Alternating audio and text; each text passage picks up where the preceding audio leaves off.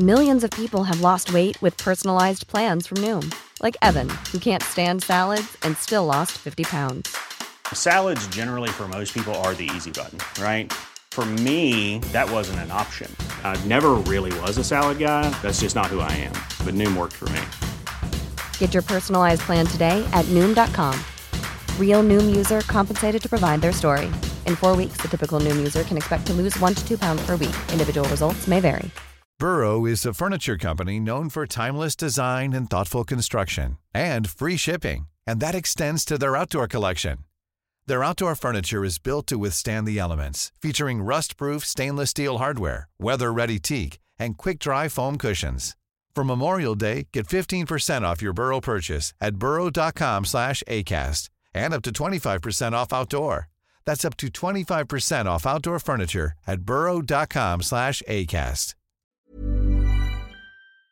Welcome to Say Why to Drugs with me, Dr. Susie Gage.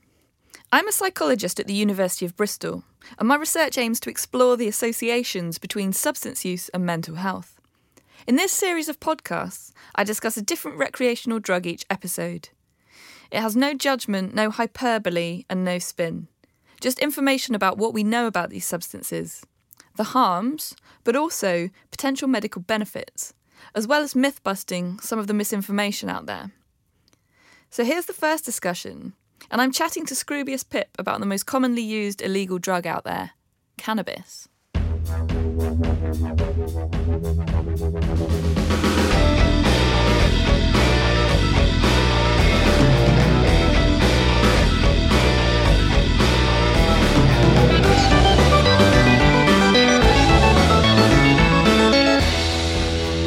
Why to Drugs with Dr. Susie Gage. And we're rolling, so yeah. On this episode, I thought that we would talk about cannabis. Fantastic. That's a very popular one to discuss, a hot topic. Yeah, absolutely.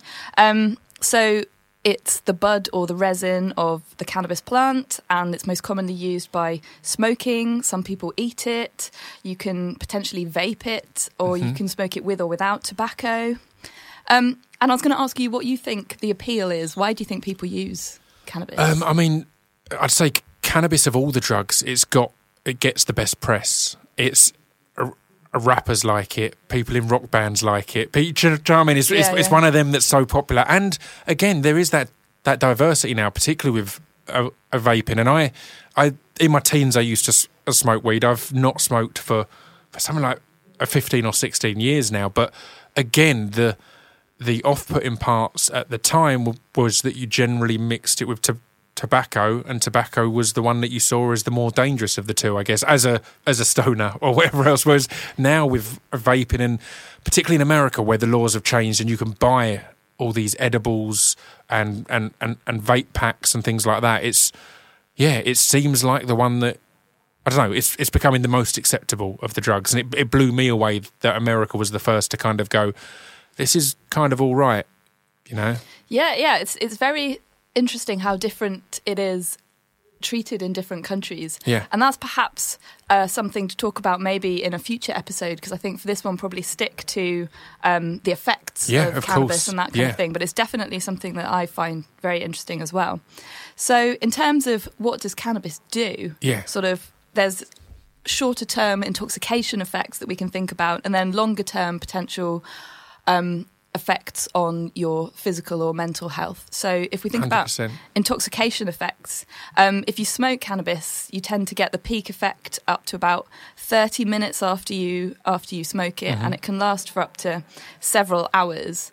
Yeah. And if you eat it, it takes longer to feel an effect, but these effects can last for several hours. Is there a difference in the effect in the way that you ingest it, if you know what I mean, on the actual physical effect of the drug, or is it just the time it takes to hit you? Or that's quite a good question, actually. I think there's a difference effect because of the time it takes to hit you. So if a substance has an effect really immediately, this can create this kind of conditioning response. So sort of like Pavlovian response almost. Yeah. You start to associate the feelings with the substance more immediately because you get the hit more immediately. Of course. And that's how sort of addictions can develop from that kind of immediate pairing of these associations, and then also withdrawal effects as well as another thing that adds to addiction. So if you smoke a substance, it gets into your bloodstream really quickly because it gets into your lungs straight away. Yeah, of course. Whereas if you eat something, you have to digest it. It goes through your stomach, so it takes a lot longer to get into the bloodstream and then into the brain. So you don't get that bang, that hit. Immediacy of I've taken this and here it is. It's more a slow burn or a slow build, I guess. Which I guess is something that needs caution in a way, but because of that thing of you feeling it's not kicked in, Absolutely. It's not done anything. Whereas it's a really easy example is I remember reading about when you're full from just eating, that your stomach takes half an hour to let your brain know that you're full. And that's why at Christmas, after Christmas dinner, about half hour after, you'll go, oh my God, I've eaten far too much, but my brain didn't tell me that. So I guess it's a similar thing, because if you're eating something, it will take its time to get there. And there may be that thing of, I don't know if this has had any effect. Oh, I'll take another one, or I'll try another half, or whatever else. And absolutely. It's that's so the much risk there. easier Whereas to a joint overdo it. is quite straight away, yep, or No more of that, immediate please. at least. Yeah. Exactly that. When you're at your limit a bit quicker. Yeah. So the effects that that cannabis can have, the sort of high effect. Yeah. People report feeling quite mellow, potentially feeling sleepy. Some people get kind of a bit paranoid. Yep. You might have sort of short-term memory problems. You might feel a bit anxious, but you also might feel really giggly, like you're having a great time. Some people report getting mild hallucinations, but this is a lot less common. It's a weird one. I've heard more, and again, I don't know any facts on this. This is purely anecdotal, but I've heard more people speak of hallucinogenic effect or hallucinogenic potency when eating compared to when smoking. And again, I don't know if that's something in the way your body would take it in, but yeah, it's a weird one, because again, I never remember from when I used to smoke and when I used to eat as well. In fact, I never remember any particular hallucinogenic experience. I think if I ever spoke of any, it was purely because I thought it sounded cool and I wanted people to, do you know what I mean? I'd exaggerate any effect to be, yeah, man, I was so high I could see this and see that. It's like, no, I just got a bit giggly and a bit happy and a bit relaxed. But that's another really important thing about how addictions can take hold or becoming sort of dependent on a substance, because quite often the first time you use a substance, it's not actually that great. And you might be in a group of people who sort of want to do it, and you think, well, I should join in with them, and after a while you're doing it and you've sort of learned to enjoy the feeling of it, whereas actually if you'd just done it the first time from a purely sort of scientific perspective of what do I feel about this, am I enjoying this experience, you might not necessarily. And one of the greatest examples of that, and it's a subject that we'll be discussing in another episode, but alcohol is a great example of that. I don't know anyone who enjoyed alcohol the first time they tasted it. You and generally cigarettes. go, and cigarettes, you generally go, oh, this is unpleasant. Even if you get drunk, it's an unpleasant feeling because it's new to you. So, yeah, drugs are weird in that way. And I guess again, it's the social pressures of this being a good thing or a bad thing that make you go, although I didn't enjoy that, I want to do it again, and I want to repeatedly do it. And it's also interesting, I think, addiction, you've mentioned numerous times. I think I was listening to Dr. Carl Hart talk once, and he kind of pointed out, and it's a really simple fact that all medical people will probably think it's not even worth mentioning, but how addiction, you can't become addicted to something on the first time. Addiction is something that you have to repeatedly take something to form an addiction. Otherwise, it's not an addiction, if you know what I mean. So it was interesting on that you have a lot of drugs where it's that fear of you try it once and you're addicted. And that was a lot of the things to put people off weed or crack and things like that in the day. A lot of the media pressure or government pressure was a one token and you're an addict, and that apparently isn't the case. That's not a physical, or you're not a physical addict. Again, addiction, it's an interesting term because there's physical addiction and there's psychological addiction. You can become addicted to Twitter. There's things like that can become addictive. So it's an odd term. I think perhaps maybe in next series we should have a whole episode dedicated to addiction and trying to understand it, because it's quite poorly understood. It's very complicated and it's really important. So it's probably worth its own its own space. Yeah, really. I love the idea of that. So back to cannabis, yes. As well as the sort of psychological intoxication effects that we've just discussed, there are also physiological changes that happen while you're intoxicated. So your heart rate increases, you get a dry mouth quite often, you get red eyes because the pressure of the fluid inside your eyeballs changes. Oh, wow. Your muscles can relax, which can make it sort of slightly feel effortful to get up off the sofa and go and get the snacks or whatever.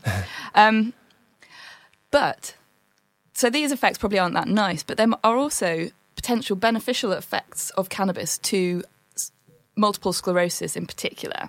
Right. And in fact, an extract of cannabis spray is now available on prescription in the UK and 26 other countries, this thing called Sativex, to ease the symptoms of multiple sclerosis. Oh, wow. That's fascinating. And it's fascinating as well. The bit that surprised me of them was heart rate increasing because, again, you think of cannabis as being a relaxant, but obviously it's a muscle relaxant, but not necessarily a physical relaxant in that sense. But I guess it also makes sense because of the talk of paranoia and things like that. Yep. So again, if your heart rate's up, you kind of have that panic and anxiety. But yeah, it's fascinating and it's exciting. When one of the reasons that we discussed doing these podcasts when you were on my podcast was the fascinating thing, as you were saying there, of people from the medical background starting to look at drugs from an unbiased point of view and going, right, here's what it does. How can that help? And things like that. If you're talking about muscle relaxing and things like this, then it makes sense that it could help multiple sclerosis and numerous other things. Yeah. So that's kind of exciting developments, right? Or exciting, at least opening of the mind of going, right, let's see how we can use this in a positive way. Yeah, absolutely.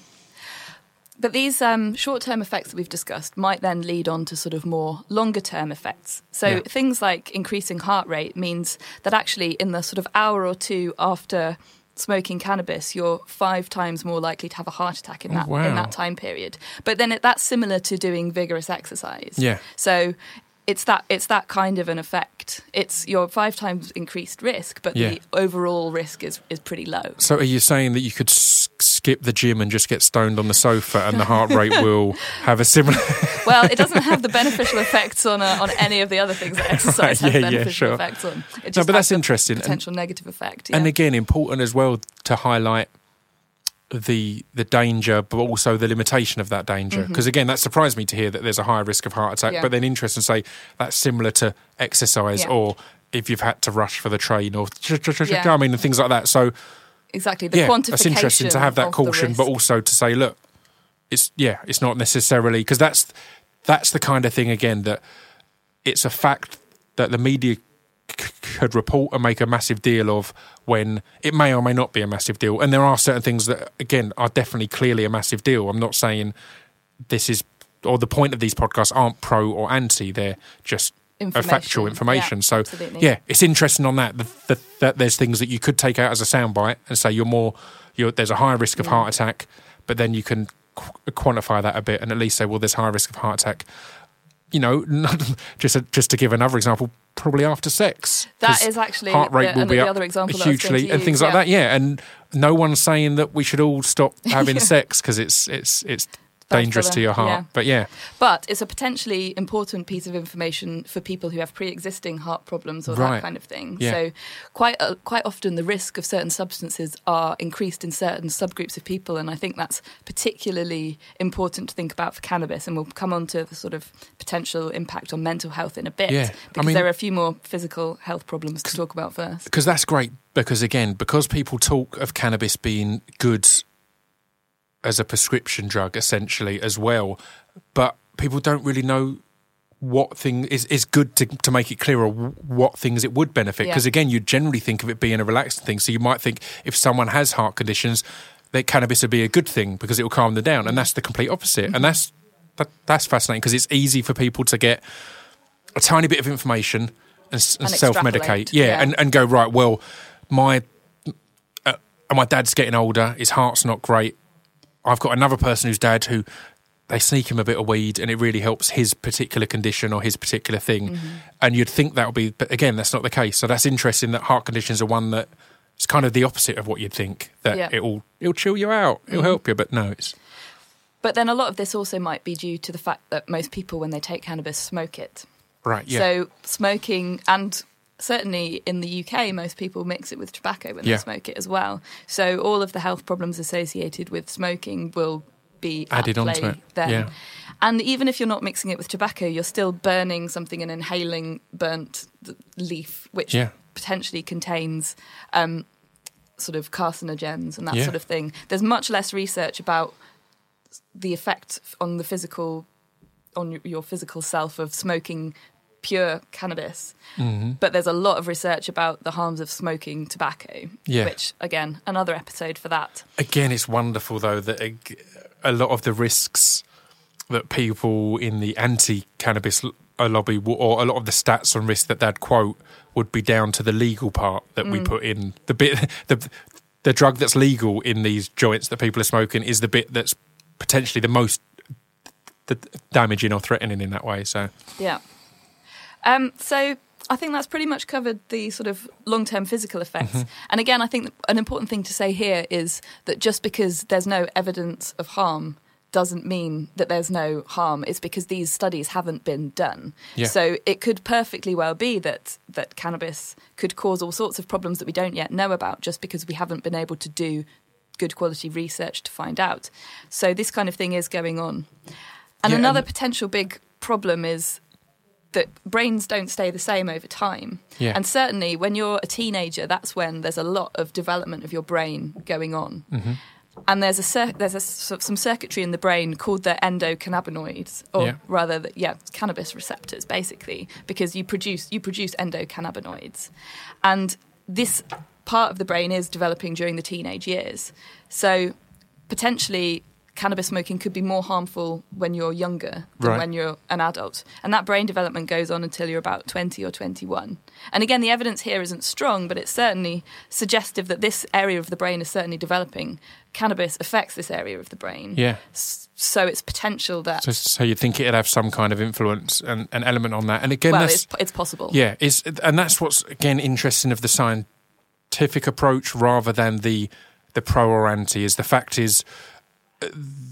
science is almost waiting to be proven wrong or to find out what's right and what's wrong. The fact is, all you can go off is what you know so far, but you're always begging for more information, more that can be studied, and more examples, right? Well, what you do with science is you come up with an idea and then you try and prove yourself wrong by experiments. So I think there's a lot of research going on into that at the moment. Now, cannabis and mental health. Yes. So this is what gets reported in the media a lot. Cannabis causes schizophrenia. Cannabis lowers your IQ. Cannabis increases your risk of other drug use. And there's certainly evidence that cannabis use over long periods of time can lead to demotivation. So this can really disrupt your work or your schoolwork if you feel like you only really enjoy yourself while you're smoking cannabis, and whenever you're not smoking it, you just don't feel like doing anything. But that's not really the same as cannabis causing the lowering of your IQ. It's the kind of thing where if you were sort of able to use it less or use it in certain situations, it might not necessarily have these problems. It's sort of the pattern of use rather than the use in and of itself. It's the pattern, because that's interesting there, because it's the kind of, it's not saying that when you're on it, it's having these effects. It's when you're not on it. And I always remember hearing on QI, I think it was, about coffee and how coffee is seen as a stimulant and gives you energy. And the fact is, it doesn't give you more energy than you had before you ever tried coffee. It's bringing you out of withdrawal. It's bringing you out of the withdrawal. So it's not actually this great thing. And I've never had coffee in my life, so I kind of... I never plan to now, because the fact is, if I have it, it's pulling me down a level that I'm then having to spend money or health issues to get back to. So that's an interesting one. That it's it's a hard one to attribute, because you can say that that's the fault of weed. If someone is demotivated by it, not being as happy when they're not on it, but it's not actually a direct effect or cause of weed. It's the way it's a grey area, using it. And in terms of psychosis, depression and anxiety, there's consistent evidence from what we call observational epidemiological studies, that there's associations between cannabis use and later mental health problems. Right. However, the problem with these kind of research, and this is the type of research that I do, so I think it has benefits, but it's also really important to think about the limitations. And that's that you have to just watch what people choose to do. Yeah. And the people who choose to use cannabis are going to be different from the people who choose not to use cannabis in loads of ways other than just their cannabis use. Yeah. And it's trying to account for all of those differences in all the studies that you run is really, really difficult. Right. Yeah, completely. So, it's not a simple thing to say we're testing on this person and their mental health has gone from here to here, but all you're taking into account is their cannabis use. You're not taking into account the other ups and downs of their lives, their other uses, their other things like that. So it's a vague one where I guess it's the whole causation or correlation argument of, right, is this affecting it, or is this just a symptom of that lifestyle, of that social situation? Is there something happening earlier in life that's affecting both drug use and mental health? Yeah, or exactly. I think that was one of the things that we discussed when you were on the podcast. The fact it's fascinating that it could be something else that has caused the drug use and the mental health issue, whereas all we're gauging from is when the drug use started and seeing from there what the effect was. Whereas that may have been cogs already in motion. Yeah. Do you know what I mean? That regardless of if they'd engaged in cannabis use, if it had gone either way. Or it could be perfectly possible that the cannabis use does increase the risk slightly, but it's only in conjunction with all of the other risk factors in that person's life that sort of pile up and eventually tip them over the edge. And so the cannabis use is one tiny part in a big picture of risk for mental health problems. But again, an easy part to latch onto and use as an example of this is evil because look at this. Yeah. And in terms of interventions, it's easier to stop someone using or tell someone not to use cannabis than it is to completely change society so that people don't grow up in poverty and that kind of thing. So it's not necessarily what I would pick as the most important thing to change, but it's certainly easier to target. It's an attackable part of the problem, isn't it, I guess, Right, so what I was thinking now is that we could move on to talking about myths around cannabis. Yes, there's a lot. There are a lot. So cannabis is a gateway drug. Right. That's something you hear a lot, that people use cannabis and then if they use cannabis, they're more likely to then go on to use harder drugs like cocaine or even heroin. And so if you can stop the cannabis, you stop all of that sort of cascade. I mean, it's an interesting one because it kind of gives cannabis the warm hug of being the more acceptable of the drugs, if you know what I mean, because that has always been the way. It's like, well, yeah, but it will lead to this. So in a way, it's in many ways that statement is saying that cannabis isn't that bad, but it will lead to this, which is a really odd backhanded compliment in a way. It's like the actual effects of cannabis are fine, but it's what it could lead to that's the problem. But again, is that Well, there's certainly theoretical reasons why it might be the case, but they're not because of cannabis itself. It's because of cannabis's legal status. Yeah. So you have to become a criminal to use cannabis because it's illegal. And so you have to go and buy your cannabis off someone who is a criminal. And that person who you're buying your cannabis off is probably not just selling cannabis. Yeah, sure. So that's the way you become exposed to these more... cocaine and certainly heroin is definitely more harmful. Yeah. There's not to say that cannabis isn't harmful. Generally, there aren't really any drugs that aren't harmful, but you have to kind of weigh up the harms and make decisions. Yeah, sure. And some drugs are going to be more harmful than others. And if that's the way that you come across these drugs is by going to these people who are selling them, then they're going to want to sell you more drugs. They're potentially going to want to get you hooked on a drug that's more addictive. Yep. So that is a perfectly reasonable route by which cannabis could be a gateway drug. But it's really easily solvable by separating the cannabis from the other drugs. I was going to say, it's kind of fascinating that the argument of cannabis being a gateway drug is actually one of the strongest arguments for the legalisation of cannabis, surely. Because if you're saying that it's a gateway drug, but not through any technical or scientific levels, purely through situational, if you then removed it from that situation, therefore anyone using cannabis wasn't having to go to their street dealer or whoever else, then it stops it being a gateway drug. Well, and you can look to the Netherlands to see, again, this isn't, you can't infer causation from this, but they moved cannabis use into coffee shops, away from dealers on the street, and they have one of the lowest rates of heroin use in Europe. Could be a coincidence, could not be a coincidence. Yeah. But certainly very interesting. It's fascinating, because again, it's changing the atmosphere and location of the use of these drugs, and it's not.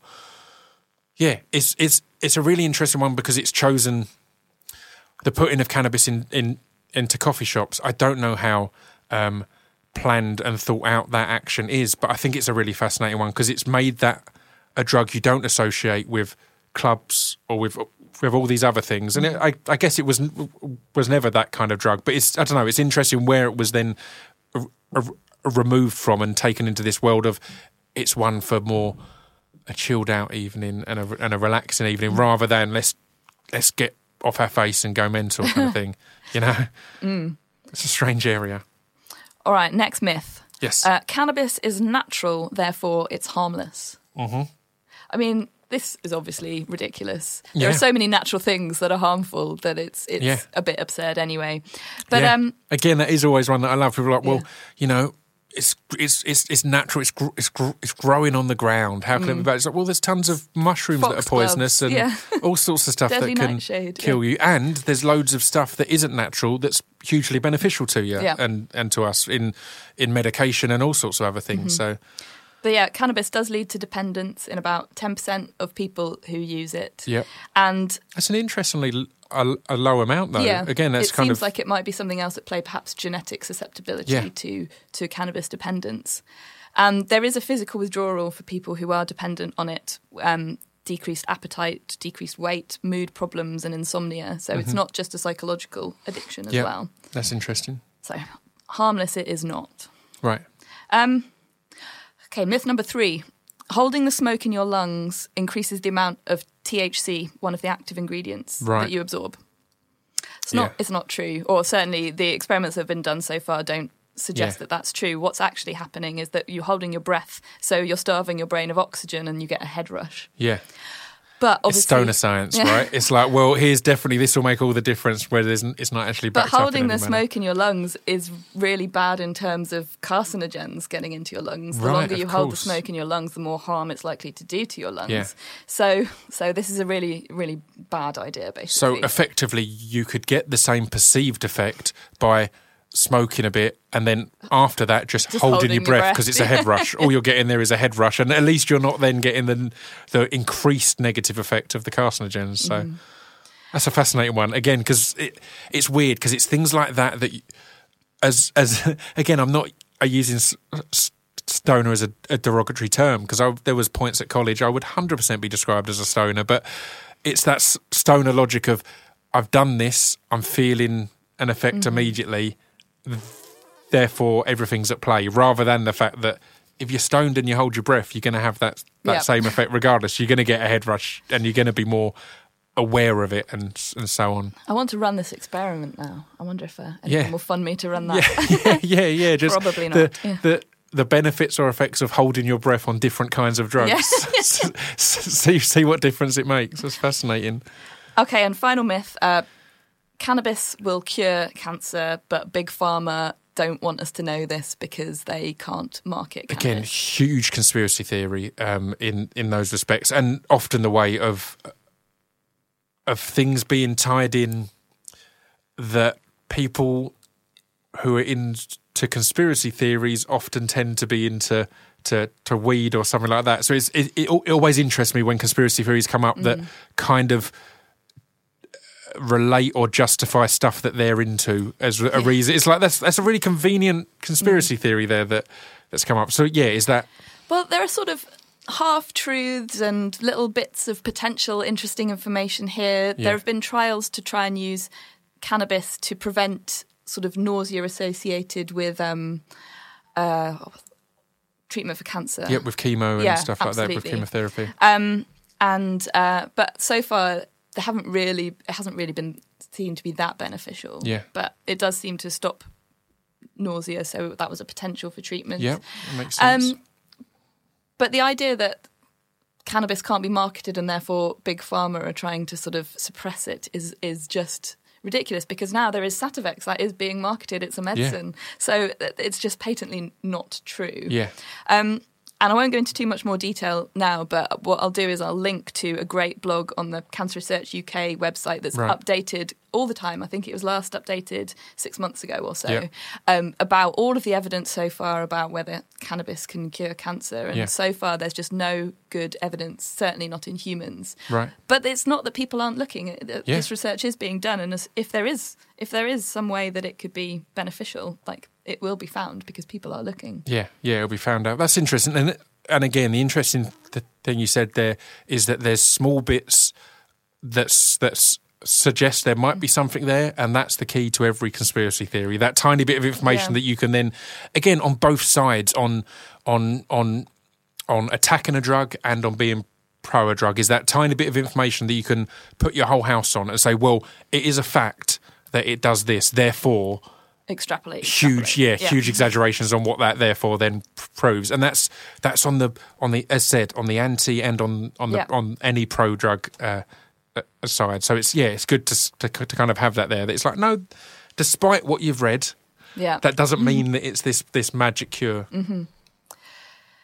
Okay, so now what we still don't know about cannabis, and there's quite a bit here, and something really quite important.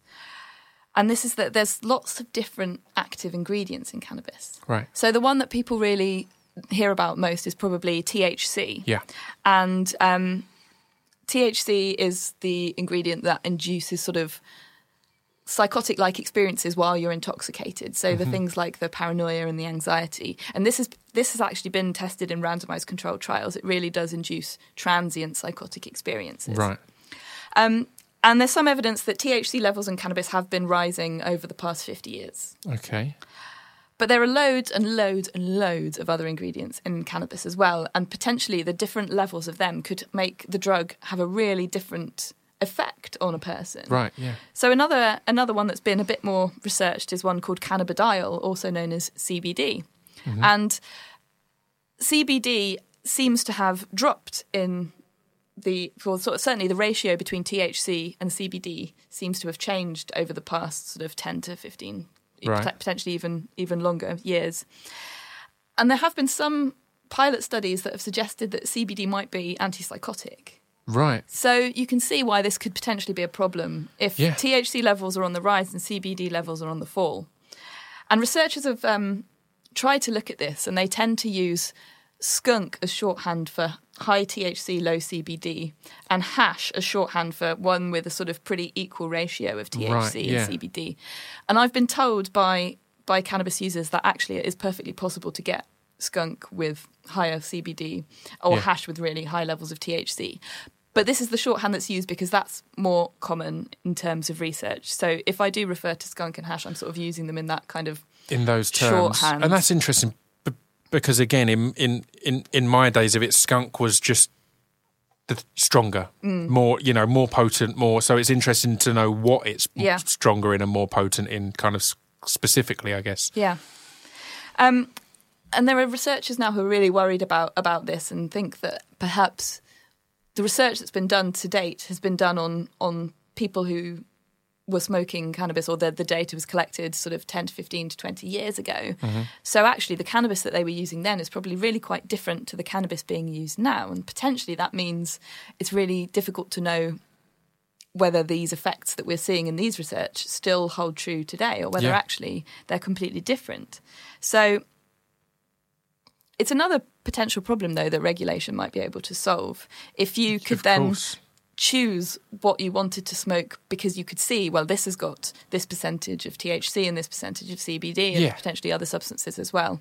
And it's something that could be, that we could quite quickly get quite a clear understanding on. Again, this similar to how alcohol has its percentages on the side, has its strength. You kind of know, all right, I want that kind of night, or I want this kind of night, kind of thing. You know, that's kind of in there. So it's interesting there on the regulation side how much more control people could have, because you're not getting any breakdowns on the side of clear bag of weed or whatever else that you're getting from your dealer. There's just, here's some stuff. It's really good or it's really strong. This is what's available. Yeah, and again, there'll be a loose bits of information floating around, like this is a really happy high or this is a heavier high and things like that. But that's so vague and so inspecific that you're being told, oh, it's a happy. Oh, really? Yeah. Is happy for you, but medically not a happy high? Happy yeah, exactly. Me, yeah, it's the different effects. And finally, we still don't really know who, if anyone, is at particular risk to their mental health from using cannabis. But I think this is something that we'll be able to find more and more about as research goes on. So genetic information, for example, there is some suggestion that cannabis use is at least partly heritable, meaning there might be some kind of genetic predisposition to using cannabis. Right. And studies that are trying to look across the whole of the human genome to find there's very unlikely to be a specific gene that predicts cannabis use. Yeah. But it might be a combination of lots of different genes all having a very small effect. And in fact, there's a study that's just been published that has found no significant hits for this, but quite a lot of sort of interesting looking associations suggesting that there is a lot of different areas in the genome that all have a tiny, tiny impact on increasing your risk.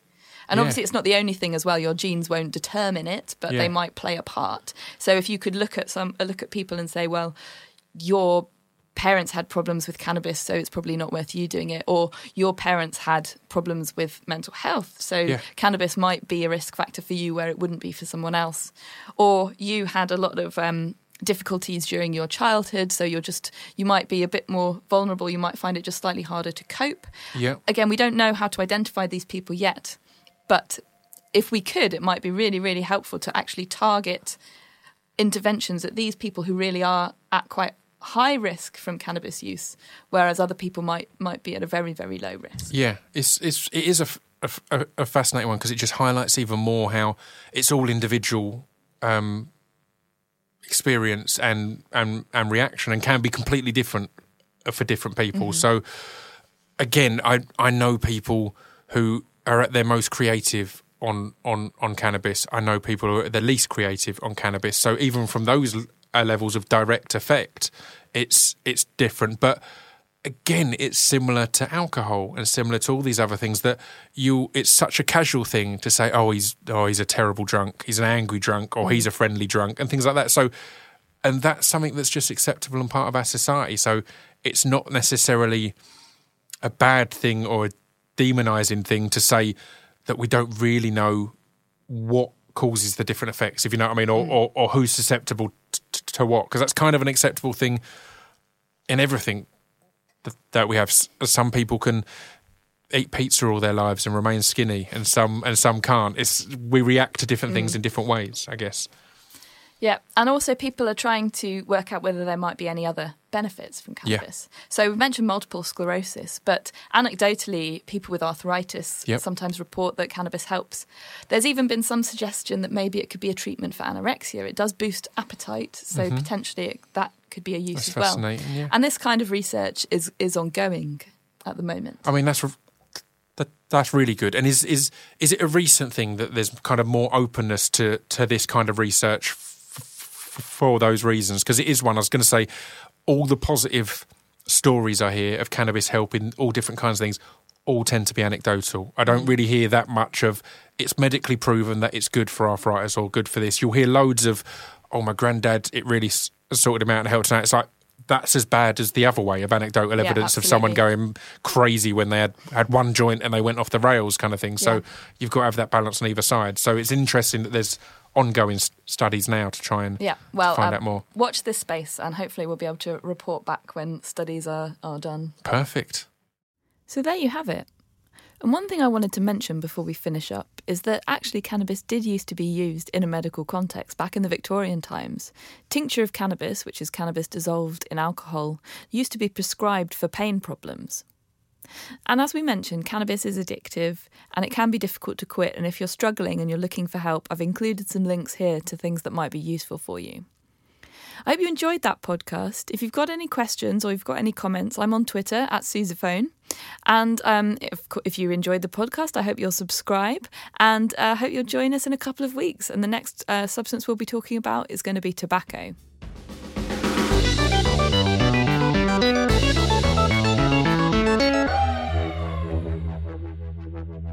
You've been listening to Say Why to Drugs with me, Dr. Susie Gage. The music was by Jim Murray. Say Why to Drugs would not have been possible without the generous support of I'm a Scientist, Get Me Out of Here, the Medical Research Council, and Scroobius Pip's Distraction Pieces Network. Normally, being a little extra can be a bit much. But when it comes to healthcare, it pays to be extra. And United Healthcare makes it easy with Health Protector Guard fixed indemnity insurance plans. Underwritten by Golden Rule Insurance Company, they supplement your primary plan, helping you manage out-of-pocket costs without the usual requirements and restrictions like deductibles and enrollment periods. So when it comes to covering your medical bills, you can feel good about being a little extra. Visit UH1.com to find the Health Protector Guard plan for you. Hey, it's Danny Pellegrino from Everything Iconic. Ready to upgrade your style game without blowing your budget? Check out Quince. They've got all the good stuff, shirts and polos, activewear, and fine leather goods, all at 50 to 80% less than other high-end brands. And the best part? They're all about safe, ethical, and responsible manufacturing. Get that luxury vibe without the luxury price tag. Hit up quince.com/upgrade for free shipping and 365-day returns on your next order. That's quince.com/upgrade. Mom deserves the best, and there's no better place to shop for Mother's Day than Whole Foods Market. They're your destination for unbeatable savings, from premium gifts to show-stopping flowers and irresistible desserts. Start by saving 33% with Prime on all body care and candles. Then get a 15-stem bunch of tulips for just $9.99 each with Prime. Round out Mom's menu with festive rosé, irresistible berry chantilly cake, and more special treats. Come celebrate Mother's Day at Whole Foods Market.